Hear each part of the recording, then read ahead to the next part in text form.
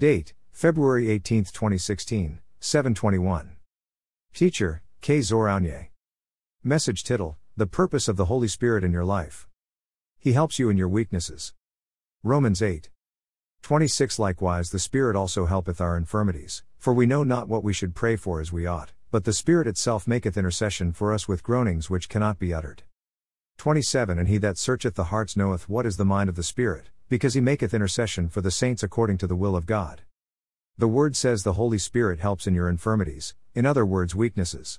What is it to help? Many abuse the concept of helping when it comes to spiritual things. Let's take Adam for an example. He was created and given a mission to be dominant on earth over all. Adam was supposed to be in charge, to be responsible of every event that would take place in the garden, but God saw it not good for him to work alone.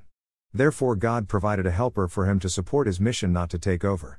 Likewise the Spirit was given to support your mission. You initiate, you launch, and the Holy Spirit supports your initiative if it is in line with the Word of God.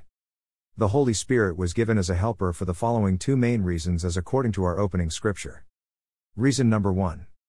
Because of our infirmities. 1 Corinthians 4:10. We are fools for Christ's sake, but ye are wise in Christ. We are weak, but ye are strong. Ye are honorable, but we are despised.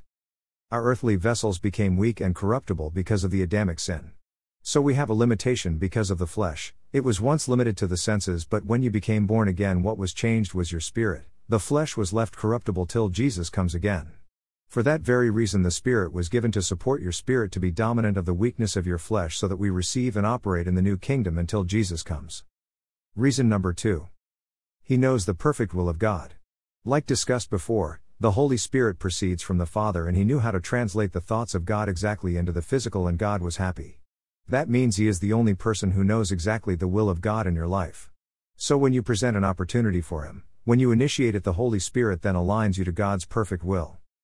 Create room for the Holy Spirit to operate in your life through prayer, thanksgiving, and songs, as we shared on how to be filled with the Spirit, and he will help you to experience the will of God in your life, and also to help you to live over the limitation of your flesh. Hence why it's called the supernatural life. It's above the boundaries of flesh. Have a blessed day.